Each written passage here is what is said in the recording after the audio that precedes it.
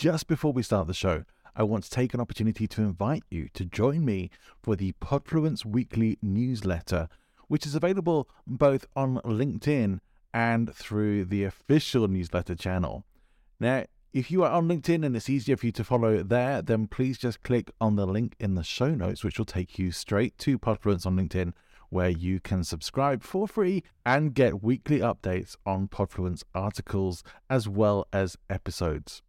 If you would like to subscribe to the full newsletter where you'll get additional materials and, as my little incentive to you, my pre-podcast guest checklist for you to use when you're appearing on podcast shows so that you can be fully prepared every single time, then please click the link to the official newsletter in the show notes. Hope to see you there. Let's get on with the show. Welcome to the show. My name's Johnny Ball. This is Speaking Influence, the show where we delve into the world of influence and persuasion to help you become an ethical influencer and a powerfully persuasive communicator. This week, we are taking a somewhat tangential approach to the world of influence and persuasion and looking at someone who is actually using influence and persuasion to help people in losing weight. Her name is Renee Jones. And I really enjoyed this conversation with her because Renee talks about some of the ways in which she is helping people, mostly women, but sometimes men as well, to understand the triggers for what makes them eat and emotional eating, the addictive parts of eating, and how to get on track and stay on track and achieve those weight goals. And some of the things that help with that. It's a really interesting conversation, and anyone who's ever had any kind of struggle with their weight is going to find this fascinating from that point of view alone. But certainly if you are the kind of person who is even thinking about working with people in this or similar fields, you are going to be interested in some of the strategies and techniques that Renee works with her clients on in terms of doing this. Now, on the show, we regularly have conversations with speakers and coaches and authors, psychologists, neuroscientists, and people who are in the world of rhetoric and public discourse, political speech writing, and more besides. So I know that for some of you, this may be a bit of a detour from our usual kind of subject matter, but it's one that I was really keen to explore and thoroughly enjoyed the conversation. I hope you will too. So all that remains for me to say is enjoy the show. Welcome to Speaking Influence, the show that helps you to master the psychology and application of ethical influence and persuasion in life and business with persuasive presentations and podcasting coach, Johnny Ball. If you're a coach, speaker, or course creator and would like to have a simple online ecosystem for your business where you can create funnels, build an integrated website, sell and host courses and live programs, build your list with lead magnets, manage your sales, create communities, and so much more in a way that is affordable and fully supported, you'll love New Zenler. You can try everything out for free. And if you love it, you can register for monthly or discounted annual billing. It's more cost effective than most other similar platforms.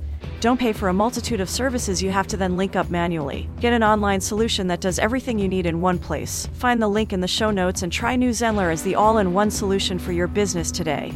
Welcome to Speaking Influence. I'm very excited to be joining you and christening a new microphone as well. So hopefully some of you will notice the difference, the quality of the sound of my voice. It might sound a bit better. I'm still fiddling with the adjustments on that, so it might even get better yet over time.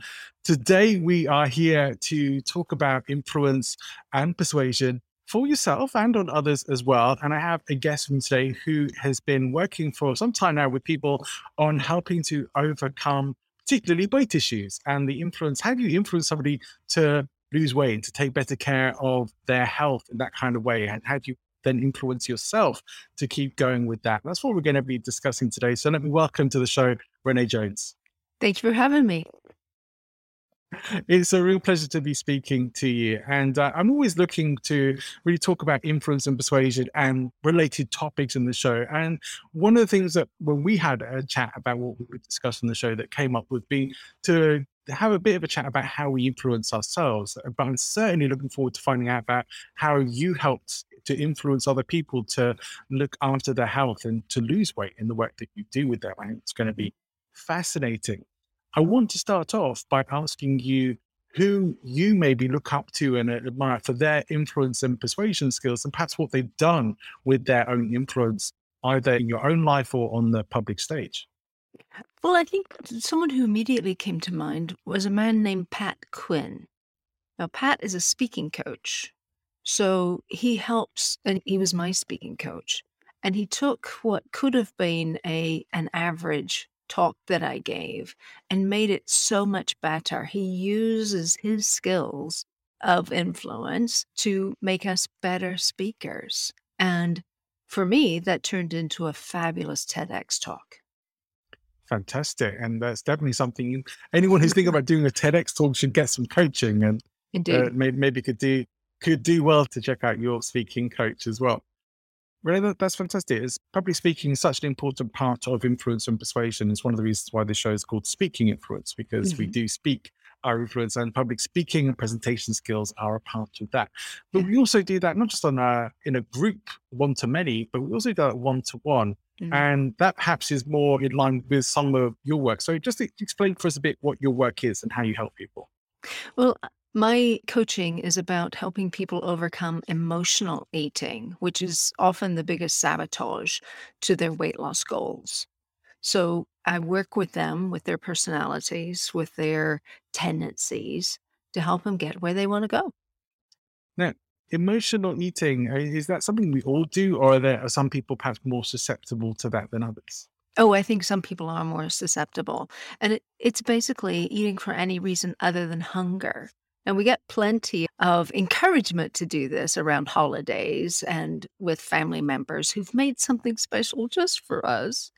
And some are not bothered by it at all. My husband says, I eat out of stress. I said, love, that's an emotion. But we have to find ways to soothe ourselves to make our feelings more balanced in ways other than just food. And that's one of the things that I help them with. Now, I would imagine that people probably come to you at the point where they've made the decision to do something about changing their weight, yes? Yes, usually, yes. What tends to be the trigger point for people to get them to that stage? I mean, I guess it may be different for different people, but I mean, there may be some common things that you've noticed in your encounters with people that tend to trigger that kind of thinking, oh, well, it's time to get... For some people, it tends to be, I've been doing this for a long time and it's not working, so what do I do? For some people, it's an event, which oddly enough usually doesn't help very much because they'll lose the weight for the event and then go back to the way they were eating before, and the cycle continues. Sometimes it's frustration or an age. That was it for me. I was staring down my 50th birthday and I'd been on a diet for 40 years and wasn't succeeding long term. Some, it's a health issue. I'll particularly think about it with COVID. I mean, the people who often struggle the most with the symptoms of COVID are people who are overweight. That seems to be one of the primary indicators of how bad it will be for you. So it may be that health issue, or it may be just, I can't get down on the floor and play with my children or grandchildren, and they want to do that. So sometimes it's a life event or situation. Yeah. It definitely makes sense what you're saying about milestone birthdays.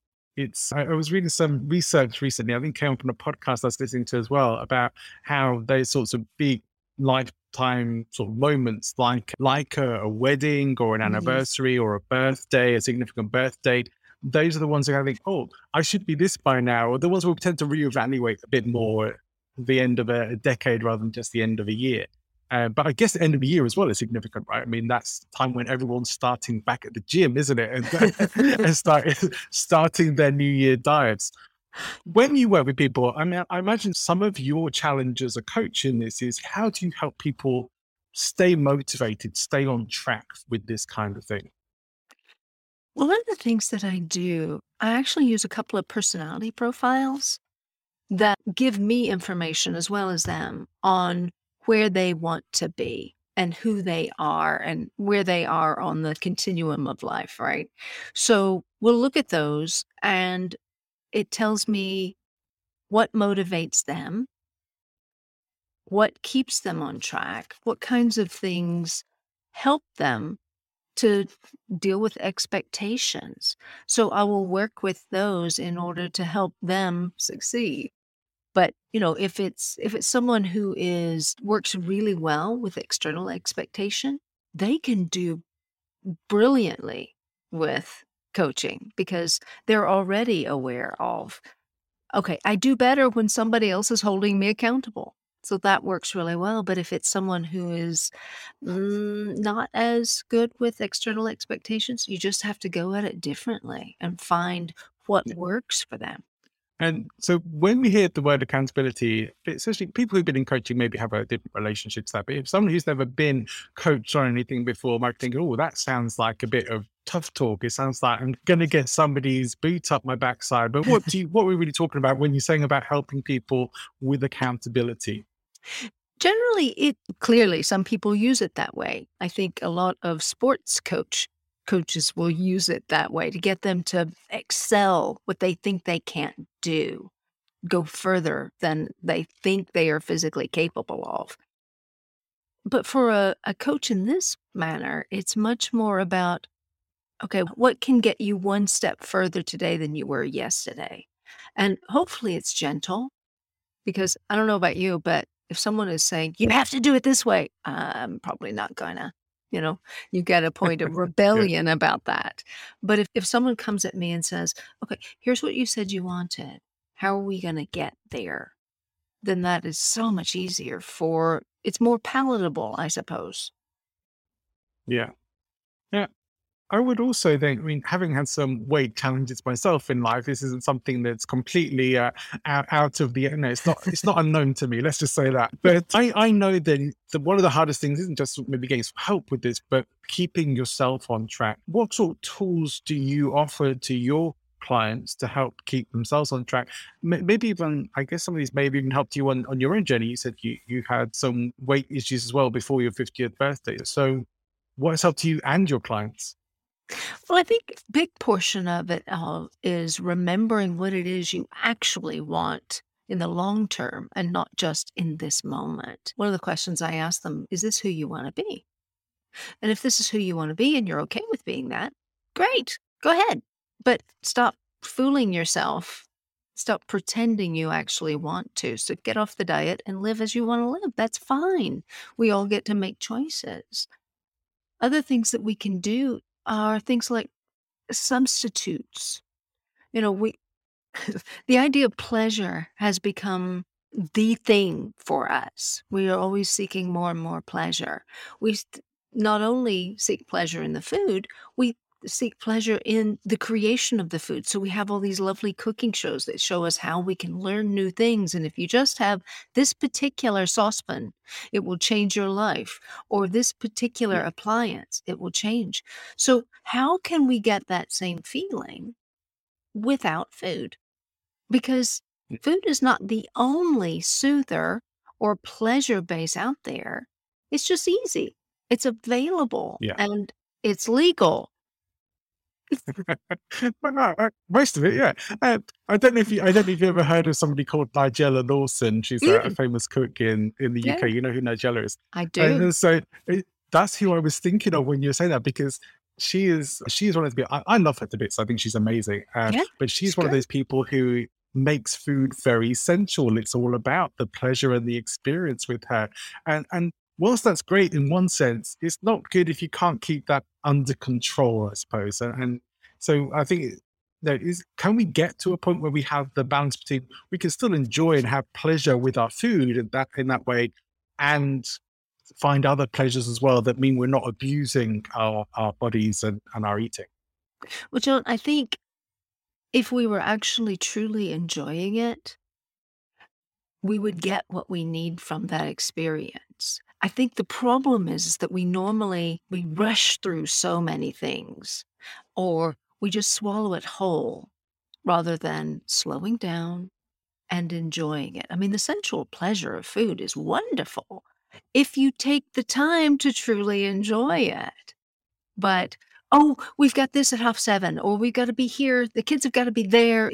We're running, or we're eating in the car, which is not good for your digestion, to say the least. Right. So, if you can be in that moment with whatever it is you're eating, Yeah. take the time to chew, to squeeze every bit of flavor out of that bite.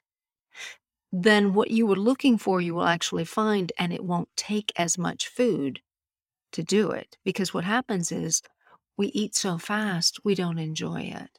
Or we're just going after the pleasure of it and not actually allowing it in our lives. Do you know what I'm saying? Does that make sense? Yeah. Yeah. I wonder that, is there a level of addiction that comes into this too? Yes, definitely. Because we're looking for Yeah. this experience or this flavor or this memory. The memory is so much more powerful than we give it credit for. Because if you were to stop and taste something that you loved as a child, but you actually spend the time. I did this with a particular chocolate bar. And I sat down and I thought, okay, I'm going to taste this time. And I cut it into tiny little bites so I could have plenty of time. And I put it in my mouth. I thought, that's just not quite what, maybe it's the first taste. So I had another bite and I thought, okay, this is not what I remember. I don't like it anymore. And I gave my entire fun size bag to my husband, and I've never had another one. Some while back, I stopped eating processed sugar. Mm. And so I can't say I never have it. I mean, there's probably some things that I have it in that I don't really notice that it's there. But for all intents and purposes, I pretty much gave up processed sugar. And I noticed at first how difficult it was. Like there was those cravings and things wandering. But once that subsided, similarly to you, after a while, trying to eat stuff that I'd eaten before without really thinking about it, the taste just was Exactly. wrong somehow. It just didn't feel good. It didn't taste good, and just started to taste this. I don't even really want this. And Yes. yet, when you're just eating it, and I say maybe mindlessly somewhat, not even really tasting it, but also perhaps to some degree, that those foods, especially with sugars, are feeding some kind of addiction in the body. Or they're not sort of saying the same as like class A drugs. You know, there are processes at work with it. That's what's really going on. That's perhaps somewhere where the pleasure is coming from, rather than actually enjoying the actual food. Indeed. And sugar is as addictive as cocaine. In fact, if the sugar is powdered, it looks exactly the same. So we can certainly. I gave up sugar almost 7 years ago now, and the first week, I thought I was going to die. I was standing in my pantry about Wednesday, and I thought, I've got to have those chocolate chips. I've got to. And I thought, no, just wait. It will go away. It's a withdrawal. But once I got through about a week of that, I'm like, oh no, I don't want that. Because it made my body react in a way that I hadn't been aware of. And so we can get addicted to certain foods, whether it's a physical addiction or an emotional or a mental addiction. I mean, part of the reason we get certain foods is the memory of the person who gave it to us. Right? It's when something traumatic or difficult or wonderful happens as a child, and someone gives us that particular food, it can create a lifelong connection to that food. It may not get Yeah. to the point of addiction, but I mean, if you want to talk about addiction, look at people at a buffet line when everything is available and they can't stop getting more. The foods that they go to show what is most important to them. And some of that comes out of that addiction. Yeah, I guess so. I don't go to buffets too often, but yeah, next time I do, I'm going to pay a bit more attention, I think. Yeah, it just surprises me. I mean, food makes such a big difference to how we feel as well. A lot of the people who tune into the show are coaches, speakers, business owners, and service-based businesses, people who are dealing with people, often who are speaking, presenting to people. So how we look is a significant factor sometimes as well. And if we're not happy with how we look, then for whatever reasons, then we do need to think about perhaps doing something about it. But I think a big part is how we feel as well, not just how you feel about your body, but how you actually feel from what you're eating, and how much of an effect that has over mood and even over things like self-discipline and performance. I wonder if you can speak. Oh, I've got you back now. I wonder if you can speak about that a little bit for me. Oh, absolutely. Yeah, I know that certain foods work for my body. And this is true for everyone. We just don't always take the time to figure out what that is. So, one of the things that I've added in my program is a metabolic test that tells you exactly what foods work for your body. And when I stick with my list, I stay satisfied. I stay happy. My mood levels out.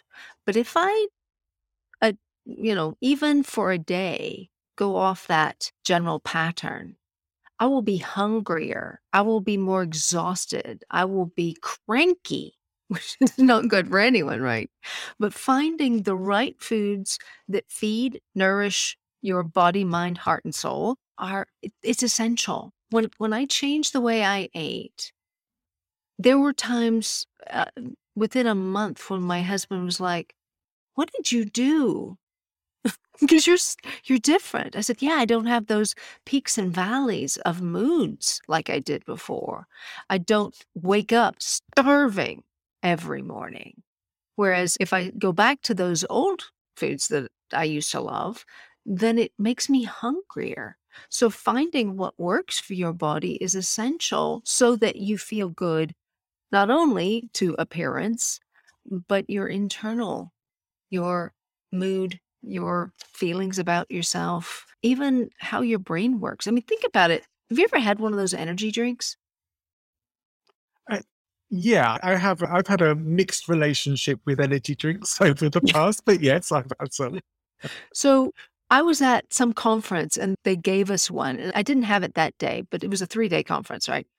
And the day after, I woke up and I was so exhausted because I'd, been giving for 3 days. And I thought, well, may as well try it. I was flying, John. I don't know what's in them, but it has a great effect. And that was just a small look at how foods can affect us. If you haven't had sugar Yeah. in a while and you suddenly have, a cake or something, you're flying. Your energy is so up, your blood sugar is so up that it changes how you feel in your body. So yeah, absolutely. It can have such a dramatic effect, and we don't realize it because we've got so accustomed to it. Our resistance to the effects are down because Yeah. we're used to it. Yeah. I think for me, one of the biggest things that comes into influence and persuasion for ourselves upon ourselves is self-discipline. Mhm. And I found that following certain things like a ketogenic diet and I do that with intermittent fasting. I don't know if those are. I know you have some stuff around ketogenic. I don't know if intermittent fasting is something you follow or teach as well, but I find that those things work for me, and that I'm generally performing mentally better when I'm in ketosis, when I'm I often say to people I'm fueled mainly by coffee and ketones, and that's kind of me. But I know that I feel better and I have more mental clarity when I do that.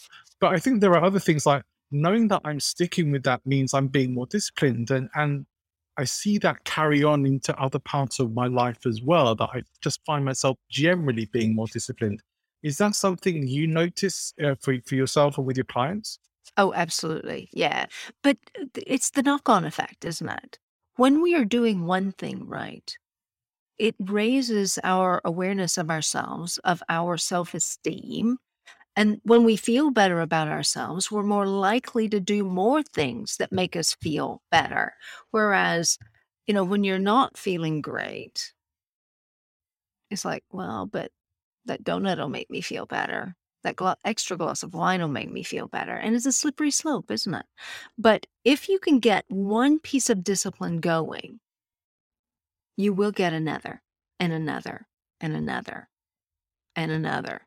I was talking to some Yeah. clients this morning, and they didn't do 100% of their goals for November or December or whatever month it was, but they did 50 or 60.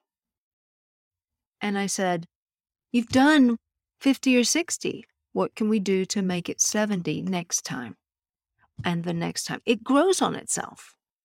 And it makes you feel better the more you do.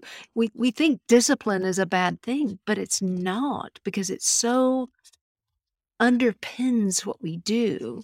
It helps us keep going. It's like one Yeah. foot in front of the other. Yeah. Yeah.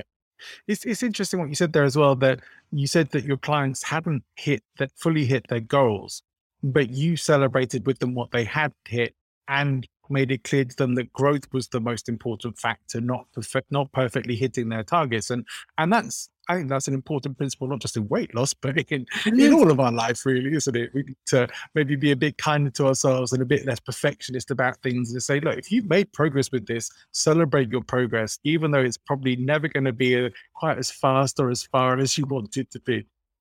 Well, yeah, because we have to go at the rate that we can go. I'm only 5'3". I have short legs. My legs are, 30 inches. I can't walk as fast as my husband, who has 36-inch legs. It takes me everything within me to keep up with him. I go at the pace I can go. And we all have to, it's progress, not perfection, right? We just keep going as we can. As long as we don't turn back, we're still winning. We'll return to Speaking Influence in a few moments. I'm very proud to say that Speaking Influence is sponsored by the good people at BrandFace. And you may be wondering if your personal brand represents you the way it should. Well, now you can find out with BrandFace Score. It's a simple and fast system designed to give you honest feedback about your brand and how others perceive it. The best part? It's free for a limited time. So get your BrandFace Score now and learn to stand out from your competitors. Visit brandfacescore.com. That's brandfacescore.com. Find the link in the show notes and get your score today. Yeah. This is just one of the reasons why I mentioned that particularly is because especially when it comes to things like weight management, that a lot of people do feel that, okay, well, I've just had that piece of cake and I shouldn't have had that. I failed in my diet, and then they fall off the wagon completely. And you're saying, no, it's just one thing. You still look at what you've done. Look at all this stuff you've done really well up until then. Let's get back on it. Let's keep working on improving it. Indeed. And one of the things I say is, what happened just before you had the cake? Because if we can begin to find what drives the behavior, what just happened this morning, yesterday, that made you vulnerable to it, because finding that helps you to unwind it so that next time you can make an adjustment. It's like math problems in the end, because if you misadded or mismultiplied or divided or one when you were supposed to do the other, you go back and you say, oh, this is what I should have done. Now, it's not quite as simple as that because we have a learning curve. But it is basically the same idea of, okay, where did I stop? Where did I stumble? How do I avoid stumbling the next time?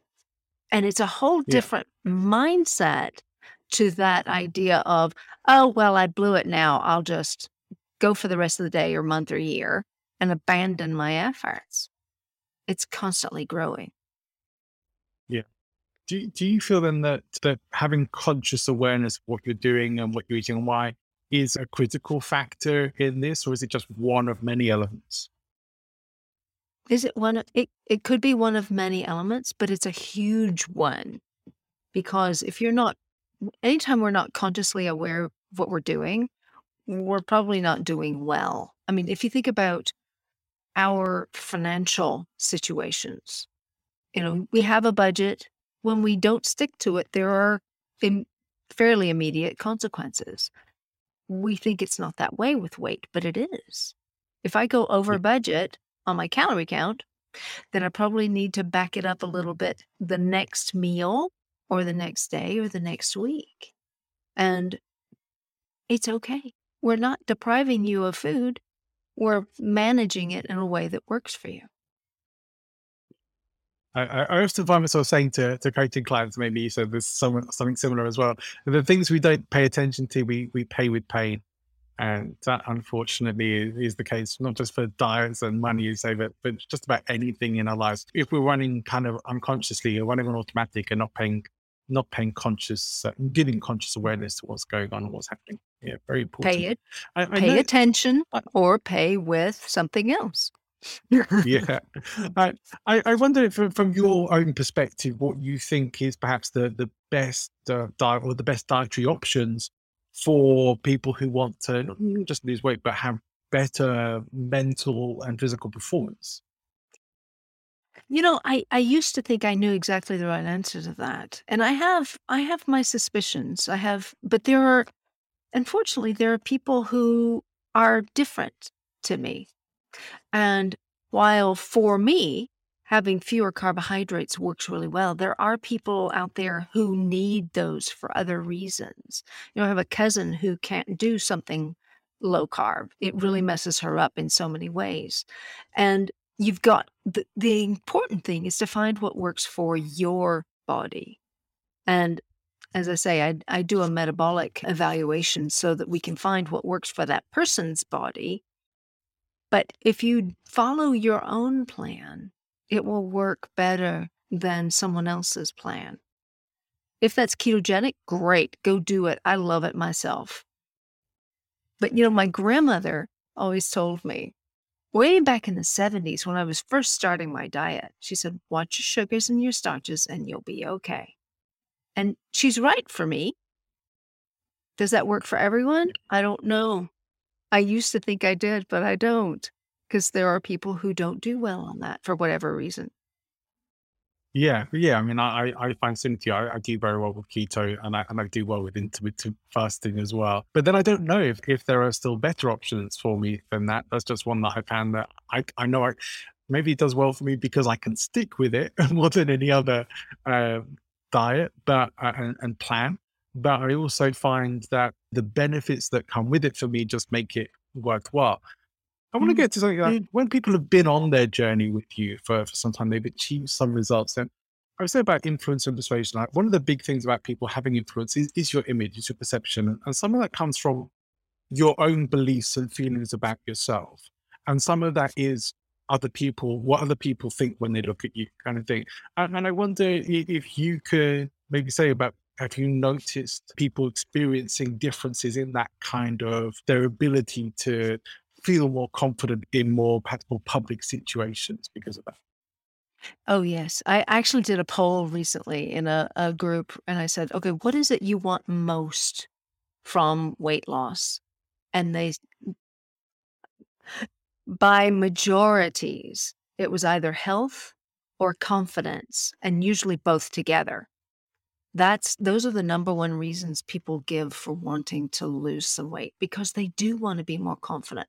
There's a body positivity movement out there. And if you look at some of the ads in and magazines and such, they're not doing the super thin models as much. They're also putting in what they like to term normal size people. And I think normal changes, but they're using some plus size models as well. Gaining confidence in who you are over what your body looks like is huge, because if you feel confident and settled within your skin, then it doesn't so much matter what size the skin is. Now, are there health implications to that? Sure, because the body was not made to be obese. But that acceptable range is not as tight as 0 to 2 in size, an American size. Confidence is so important for everything that we do. If this is one area where you can gain some confidence, start there. Yeah, it's interesting. And I think that there's definitely a whole show just on something like body positivity, potentially, although I'm not sure it's within the remit of this show so much. But it's an interesting area to me. It feels like some people perhaps feel that if people who maybe are obese or at least overweight feel confident and happy about that they're not going to do anything about it. And I don't think that's necessarily true. I think actually make it easier to do something to change your weight if you don't feel shame around it, if you don't feel humiliated or that people now have eyes on you and are judging you all the time. So I think generally, I think it's a good thing that we're being more open and inclusive generally. But realistically, there is still there are still biases out there. There is still discrimination out there, and it may not be spoken, but if people look at you, especially if you're someone who talks about health and you don't look healthy, then it is going to undermine what you're talking about. And Yes. sometimes, certainly some of these things can potentially damage your credibility depending on what you do. But I don't think they should ever be a reason to stop you. And that's perhaps the thing that comes into this. It's like, yeah, you may increase your influence and persuasion from looking and feeling better, but that doesn't mean you shouldn't start down this path in the first place, or that you have to be perfect before you begin. And Yes. that's, I think that's a super important part of it. Yes, indeed. Yeah, because perfection is an illusion. We do the best we can, and moving forward is a lot better than staying still or going backwards. Yeah. And no matter who we are, our goal should only be to look the best we can look, and not be comparing ourselves to, I don't know who are considered the most attractive people even these days. I was going to go with Brad and Angelina, but I mean, that might be a bit 10 years ago for some people. We shouldn't at least be aspiring to look like the people who are generally looked to as being some of the most beautiful people to look at in the world. We should aspire to be our best versions of ourselves, and that's in how we look as well. I think that's where the empowerment perhaps comes from. Yeah. Yeah, and not being too tied up in all of the external. I mean, yes, it's important, but what's so much more important is your heart and who you are, your character, how you care about others. That's the real beauty. We just got a bit confused about it. Yeah, we focus too much on the packaging rather than the present, right? Yes, indeed. Beautiful packaging Yeah. doesn't always have a good present inside. This is very true. Now, I know you have some tools that help people on their journey, for anyone who particularly is working on their weight loss. And so you have a little analogy that helps, an acronym that, I'm using the right word. An acronym that helps people. There you go. We'll try You got again. it. We got there eventually. Yes. So can you tell us what that is? Sure. Overcoming emotional eating isn't really hard. We just have to get the hang of it. And hang is the acronym, and H is, am I hungry? And if you are, you may need to get something to eat. But if you're not, then you go to the A.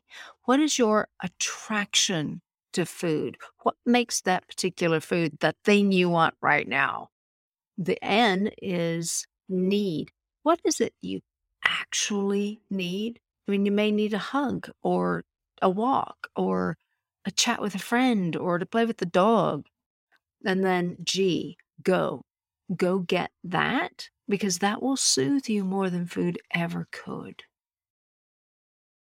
Yeah, I love that. That's going to be very, very helpful for people. You'll find that in the show notes as well. If you want a refresher that you can write down somewhere, didn't make your notes just then, you can look for it there. And I know that I can well imagine that some people are going to want to know more about you and how you work with people, especially if anyone is working on weight issues particularly. So what would be the best way for people to connect? They can contact me through my website, packyourownbag.com. I'm on Instagram and Facebook as well, Pack Your Own Bag. Fantastic. Now, it's been really fun and interesting to talk about your topic from some different sides, from what you actually do in your work with clients, and from how people who are presenting themselves in public life for influence and persuasion should be thinking about themselves, the confidence side of this, the influence side. It's been an interesting conversation, which I knew it would be, and had been looking forward to having with you. I'm wondering what other potential resources that you might recommend, like books or courses that might be useful to people. Okay. So I might have a book on weight loss. I think one of my favorite books on persuasion is Robert Cialdini's. It's called Persuasion. That one works really well. And then books that are habit change, I think is a topic, right? And the book is by Gretchen Rubin, and it is Better Than Before. And it's like a bunch of strategies on how to change habits. And not just one, they're like, I don't know, 21, 30, something like that. It's really helpful. And knowing more about yourself, finding how you respond to expectations. Also a Gretchen Rubin book called The Four Tendencies. Really helpful. Changed. Once I learned my tendency, it was like, oh, that's why I need this to help me get somewhere. And I started setting that up, and it made such a difference for me.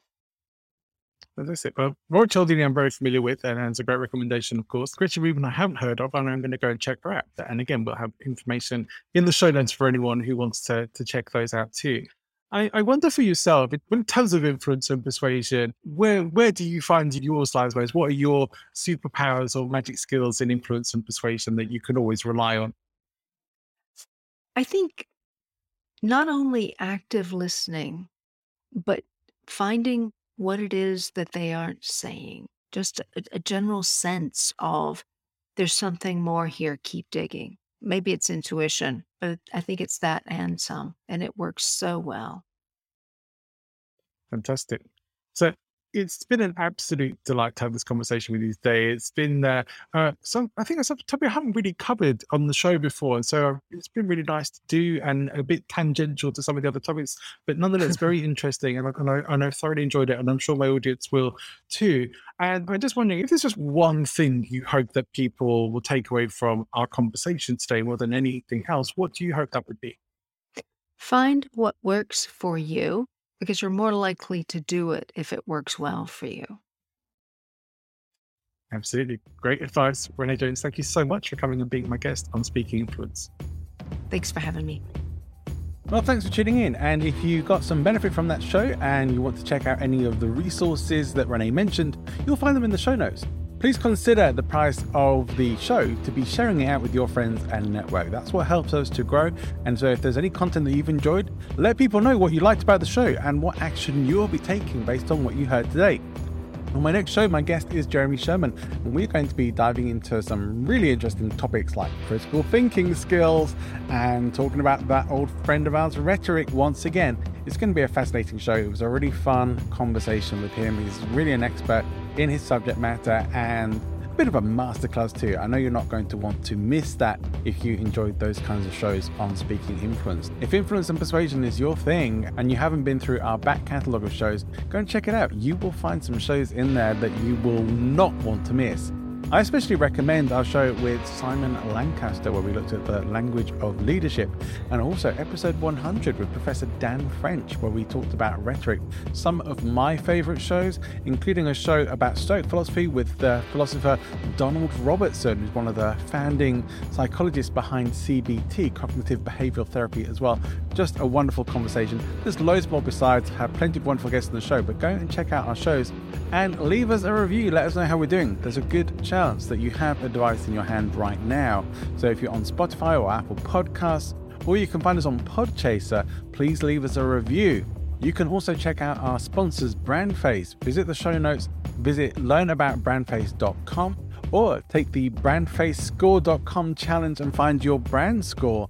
But whatever you're doing, wherever you're going, have an amazing rest of your day. I will see you again on another episode of Speaking Influence very soon. Go and make great things happen.